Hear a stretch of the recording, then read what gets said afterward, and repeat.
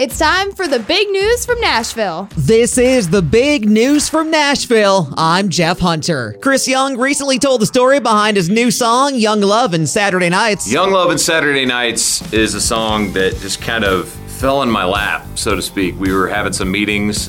People were cycling in and out of the Sony building playing songs for the record. Obviously, I write most of my stuff, but not all. You look at the history of my music, you'll find a lot of songs that have gone number one that I didn't write, as well as the ones I did. And this is one that I definitely wish I had written. I just fell in love with it from first listen. You know, obviously a summer vibe behind this one talks about just, that whole process of what reminds me of my start playing in bars and just playing new music for the first time. Maybe you're just getting your start, and just that whole idea of, I think everybody's probably sat in a truck before and made out with somebody. That's the news from Nashville. I'm Jeff Hunter.